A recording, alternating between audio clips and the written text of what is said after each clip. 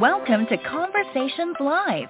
For more than a decade, we've brought you the best in books, entertainment, celebrity interviews, and current events. When the movers and shakers of the world have something to say to you, they say it to us first. Here's your host, Cyrus Webb. Welcome back, everyone, to Conversations Live. I'm your host, Cyrus Webb. Glad you all could join us once again. But for our radio audience tuning in at WYAD 94.1 FM and WYADonline.com, we're glad you all can be with us. Also, tuning in through our online affiliates around the world. We're glad you all could be with us as well. This is a big week for our next guest. We're excited to welcome author Meredith Schorr to our broadcast. She's celebrating her brand new book, Someone Just Like You. We're going to talk to Meredith not only about the writing of the book, but also what it's like for her to bring these characters to life and to see the way that people are already responding to them. Meredith, thank you again for the time. Glad to speak with you. Hi. Thank you so much for having me on your show. Oh, the pleasure is definitely all mine. I've been looking forward to this. I was privileged enough to be able to get an advanced reader's copy of the book, so I've been looking forward to this week for you. So I want to talk about this experience. I've seen some of your videos, Meredith, of you, of course, talking about, getting your own advanced copies, then, of course, being able to get, the actual copy of the book and what that was like. What has it been like for you now to be celebrating the book's release? It's amazing. I mean, this is the second book that I have in bookstores, and it's just as exciting the second time around. It's like very surreal. And like my launch party was on Tuesday night at an independent bookstore in Manhattan, and just the love that I felt for the people who came. I had friends, family, fellow authors, readers who I previously only knew from like Instagram. I was able to place like a face to their, names on Instagram, and it was amazing. Yeah. These characters are fun, but they also are very realistic and relatable, Meredith. Was that part of the draw for you when the idea came for you, that these were characters that were like us, that are trying to figure out this thing called life just like the rest of us? Mhm. Yeah, I like to write characters who are real people or who can be real people, somebody that any of us can have in our lives or can even be. Of course, I'd love to read books about celebrities and royal people and everything, but personally as a writer, I like tapping into just the regular average person's experience, just finding love, dealing with family and career and friendship, the way we all do. Yeah. And we definitely get all of that in Someone Just Like You, but we also see what it's like when we don't always see eye to eye with individuals and the conflict and the surprises that can come with that. So before we get too far into this book, I do want to ask you about the journey of writing for you, Meredith. Is this something that you've always envisioned for yourself, that not only being a published author, but also having books that readers around the world would enjoy? I am not one of those authors who grew up at like 3 years old with a pencil in their hand, already scribbling stories. Yeah, I mean, I was like 30 when I discovered that I really wanted to be a writer. And that's not to say I was never writing. I was always writing little short stories and poems and very bad poems, but I was always writing something, but it never occurred to me to make it my career until, like my 30s.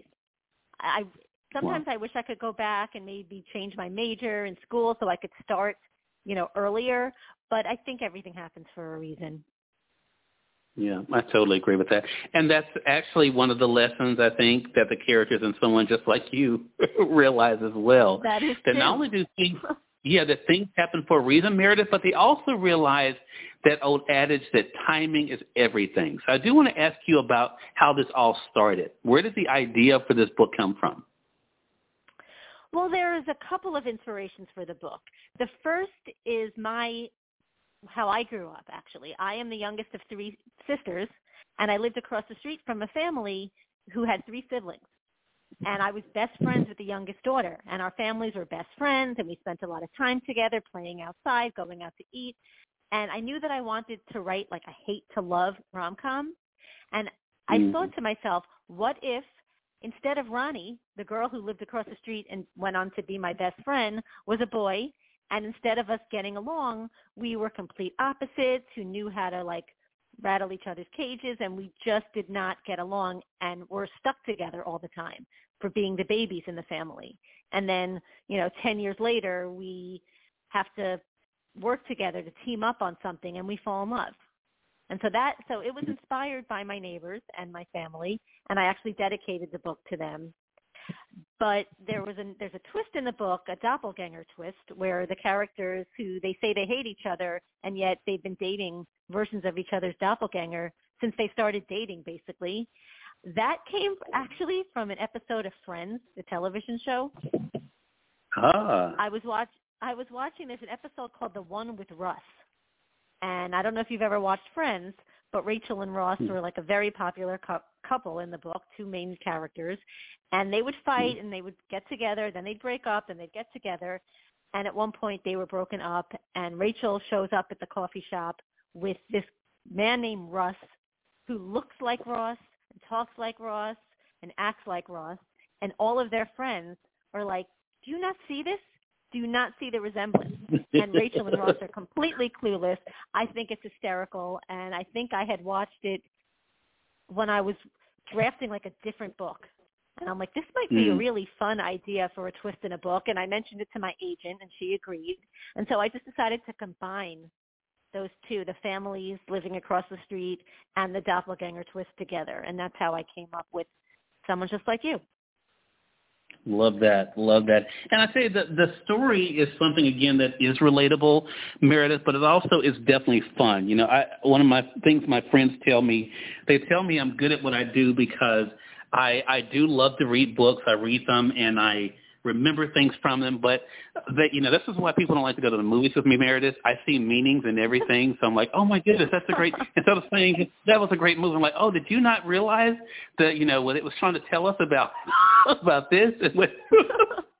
So, of course, I got some of that from Someone Just Like You, too. But one of the things that I got from it is the lesson I mentioned, and that is about timing. Because I think for so many people in life, they want things to happen when they want it to happen, and a lot of times things may actually be there that you're not even paying attention to. What was that like for you to kind of think about when it comes, especially with Molly, about the idea of things happen when they're supposed to happen? Yeah, Molly is kind of a control freak. She's type A, and she has to plan everything out, and she's got a life plan, and sometimes it doesn't go the way she wants it to. And she had to learn in this book, I think one of the major character arcs for her is that sometimes you just can't plan things, and sometimes the best things in life are when you don't plan them. And so that was a big part of it for me while I was writing it, that, she has to, and it's not just her life, but like her family. Her parents were, separated when she was younger, and it became very important for her to keep them together or make sure that they don't break up because of something that she or her siblings have done wrong, or, so she tries to be the good girl all the time. And I don't want to spoil something that happens later in the book, but again, she has to learn that sometimes no matter what you do, you can't plan it. Things just happen. Sometimes they're good, sometimes they're bad, but that's life. Exactly. So true. And I think, even as I think about with with Jude and with Molly, I love the fact that they have the dynamics between them are not perfect, and that's what makes it great. Because it's not like, everything's going to happen the way that people think it's going to happen. So I think, for yourself, I'm curious, when you were writing the book, did you see an evolution of Jude as well as you were writing it? Yes. Although Jude's character development came a little bit later. That came in edits. Since this is first-person POV, I initially plot out the main character's journey first. And Jude, he evolved a little bit more. He learned that sometimes he has to put in work to get, he can't always live off of charm. And he also realized that, Molly, I think he thought Molly was, robotic and just, and not very fun. But he also enjoyed – I think he always knew she was fun, but she was hiding behind it. And he liked to bring it out in her. I don't think he ever hated her as much as she thinks he did. I think that he liked to press her buttons because, A, it was fun for him, but B, he also knew that it was fun for her. And she knew and she needed that. And maybe even from a younger age, without even realizing it, he kind of knew what she needed. Yeah, I love that. And I love the way that the characters around them are able to kind of be there to kind of balance it all out. And I think that that's another great thing, too. You mentioned something interesting, that's family. I definitely like the family dynamics in this book. I want to talk a bit about that, but I want to say for those who are just tuning in, either on the radio side or online, you're listening to Conversations Live. We're excited to welcome author Meredith Schorr to our broadcast today. Meredith is celebrating this week her brand new book. It's called Someone Just Like You. It's available now through our friends at Amazon.com or through your favorite local bookstore. We're going to remind you of that. So talk to us about the idea of family in this book, because as you mentioned with Molly's family life was different. And so one of the things that I remember her saying in the book is that, the idea of kind of, being able to get to know your partner and to be able to realize the things that your partner enjoys. Talk to us about what it was like for you to use her parents' lessons in her own life. I don't think that she kind of realized that until later. I think her mother kind of had to explain that to her, because she was so focused on everybody being happy and everything working out right. And then she learned that sometimes the things that make us happy aren't the things that we expect them to be. And her parents were in fact happy, and Molly is worrying about them when there was absolutely nothing to worry about because they were happy. And she had to learn that everybody's definition of happiness is different, and sometimes it's not like looks perfect on paper. It's not necessarily the best thing for people. And so I think that was a big thing for her to discover and to accept. She was definitely like the baby in the family. Her career, she was very type A and very ambitious, but when it comes to her family, she was a people pleaser and kind of a little bit of a baby. And I think I got that from me. I'm the youngest of three also, and I'm also the people pleaser in my family. I don't know if that's always the youngest role. I think sometimes it's the middle child role, at least stereotypically.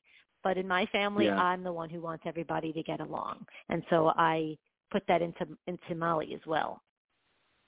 Yeah, love that. So last thing I want to talk to you about, Meredith, is when it comes to the characters and their evolution. I think the one thing that I also saw, I did not expect this when I went into the book, was the idea of being enough. I think everyone has their own idea of what happy ever after looks like. What was it like for you, even based on what you just said, which I love what you just said, what was it like for you to kind of see for Molly and Jude to both get that their happy ever after may not look like everyone else's, but it doesn't make it any less real, or genuine? Yeah, because, their love language is basically like teasing each other. And maybe other people from the outside might look at them and be like, they call each other names. He's still calling her by her nickname Mole, in the epilogue when they're like in love, and that's just the way they are. And they're constantly going to be like digging on each other, and they're always going to be competing. It just becomes a lot more harmless. I personally think that even in their pranking days, they were pretty harmless. There was one thing that went wrong, but that was accidental. I won't spoil that. But later on, it just becomes, it's just their love language is teasing each other. And some people don't see it that way. Don't think that's not their ideal relationship, but that's Molly and Jude. Same thing with their career track. Jude had a plan for his life, his career at least, that didn't go the way he thought it would. And he had to figure out what he wanted to do next. And the same with Molly. Her plans changed 3 times. For a planner, she pretty much got it wrong. It takes her 3 tries, 3 different careers to kind of get it right.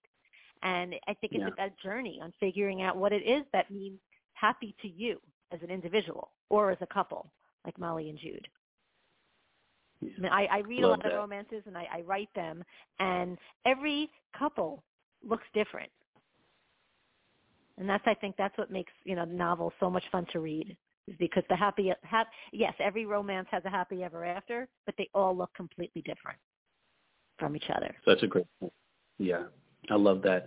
Did you know going in that you wanted to be able to speak in Molly's voice, to kind of sleep in her skin, Meredith, to be able to help tell her story?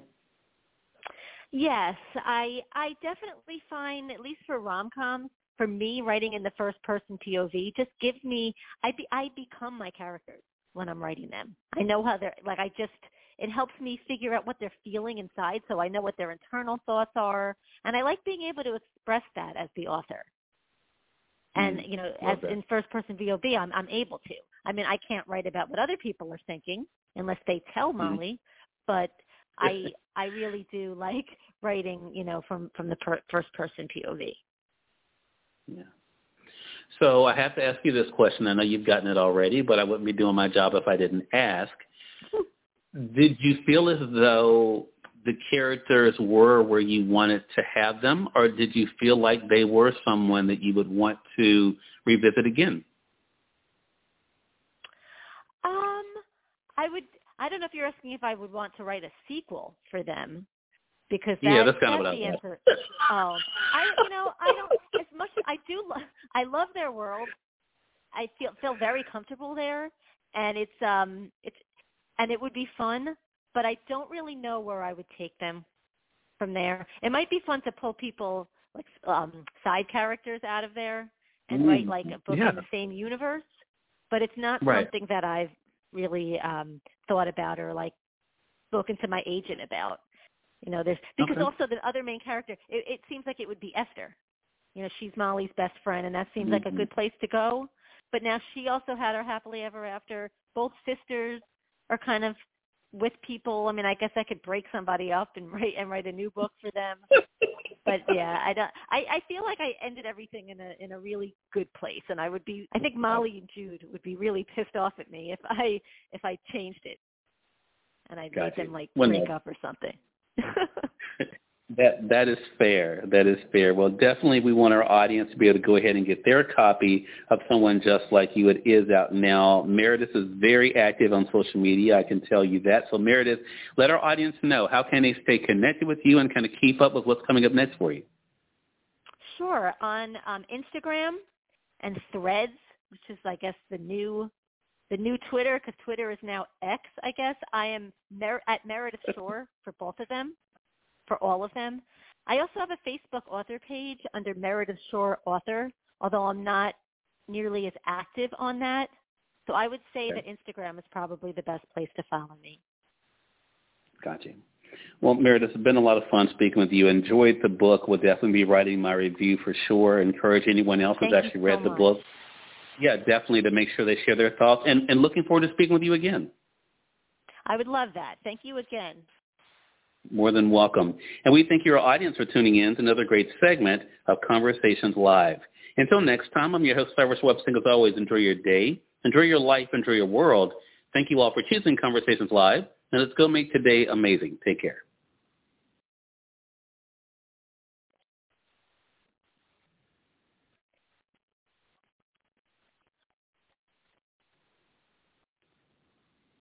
Lucky Land Casino, asking people, what's the weirdest place you've gotten lucky? Lucky? In line at the deli, I guess? Aha, in my dentist's office.